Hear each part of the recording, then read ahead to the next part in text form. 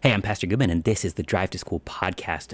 We are talking about some of the things that you will see in church this Sunday, and it's Lent. It's Lent now, so all the colors turn purple. Some of the parts of the divine service are taken out as we start to reflect upon what it would be like if we were left alone down here. And so the Gloria is left alone, and heaven gets just a little bit farther away sounding, although the readings are still so full of hope that it actually, I think, cancels out. Today we're going to be looking at an Old Testament lesson that you might just maybe be hearing in church this Sunday, which is pretty familiar. It's the story of the fall. It is the story of Adam and Eve and a tree of knowledge of good and evil from which God had said, "You shall not eat it lest you die," and like a snake. And really, it shouldn't have gone as well as it did, because in the middle of a story that is all about blame and self-justification and evil and death, we have a God who seeks out the lost, who seeks out the sinners, who seeks out the dying, and insists that things be a different way. If you want to read this story about whose fault it is, whether or not it is Eve who ate fruit first, or Adam who tricked her, if you want to just sort of leave them laying in the bushes wearing fig leaves so that we can teach the story to children appropriately, you're going to miss the point. In all of it, we would imagine a world without God. We would imagine a world without Christ. It's why we ate of the tree of knowledge of good and evil in the first place, so that we wouldn't need him anymore, so that we could be like God. And as soon as we get just a little glimpse of this, we see what it looks like.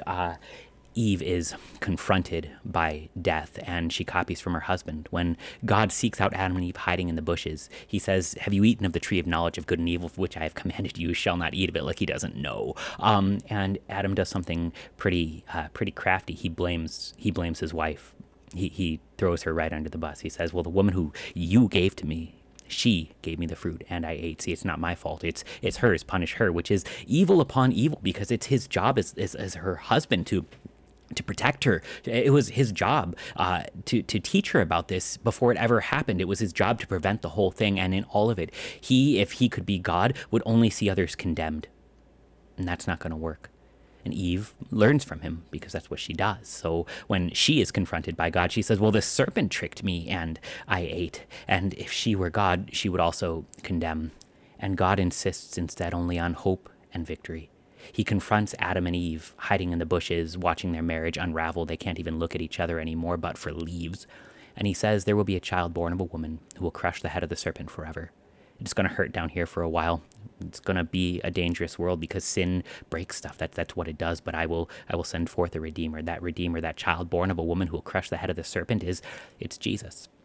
His heel is bruised upon the cross as a nail is driven through it, but he destroys the power of the devil by forgiving your sins, my sins, all of the sins of the world, so the devil has nothing left to accuse us of. He offers hope that is not simply rooted in us trying better or finding an excuse or blaming each other, but he insists that not only we not be allowed to be God, he insists on being a God to sinners. He sends forth his son into the world to save us. He clothes Adam and Eve in the skin of a lamb, a sacrificed animal, that by its death they would have a reunion, that they would be able to look at each other again, that their marriage would be saved, and that they go out into a world that is now a scary place, but not alone, because ours is not a God who abandons us to the sins that we commit, but rather he seeks us out in the midst of them to offer hope, forgiveness, mercy, and forgiveness. It is the story of Lent.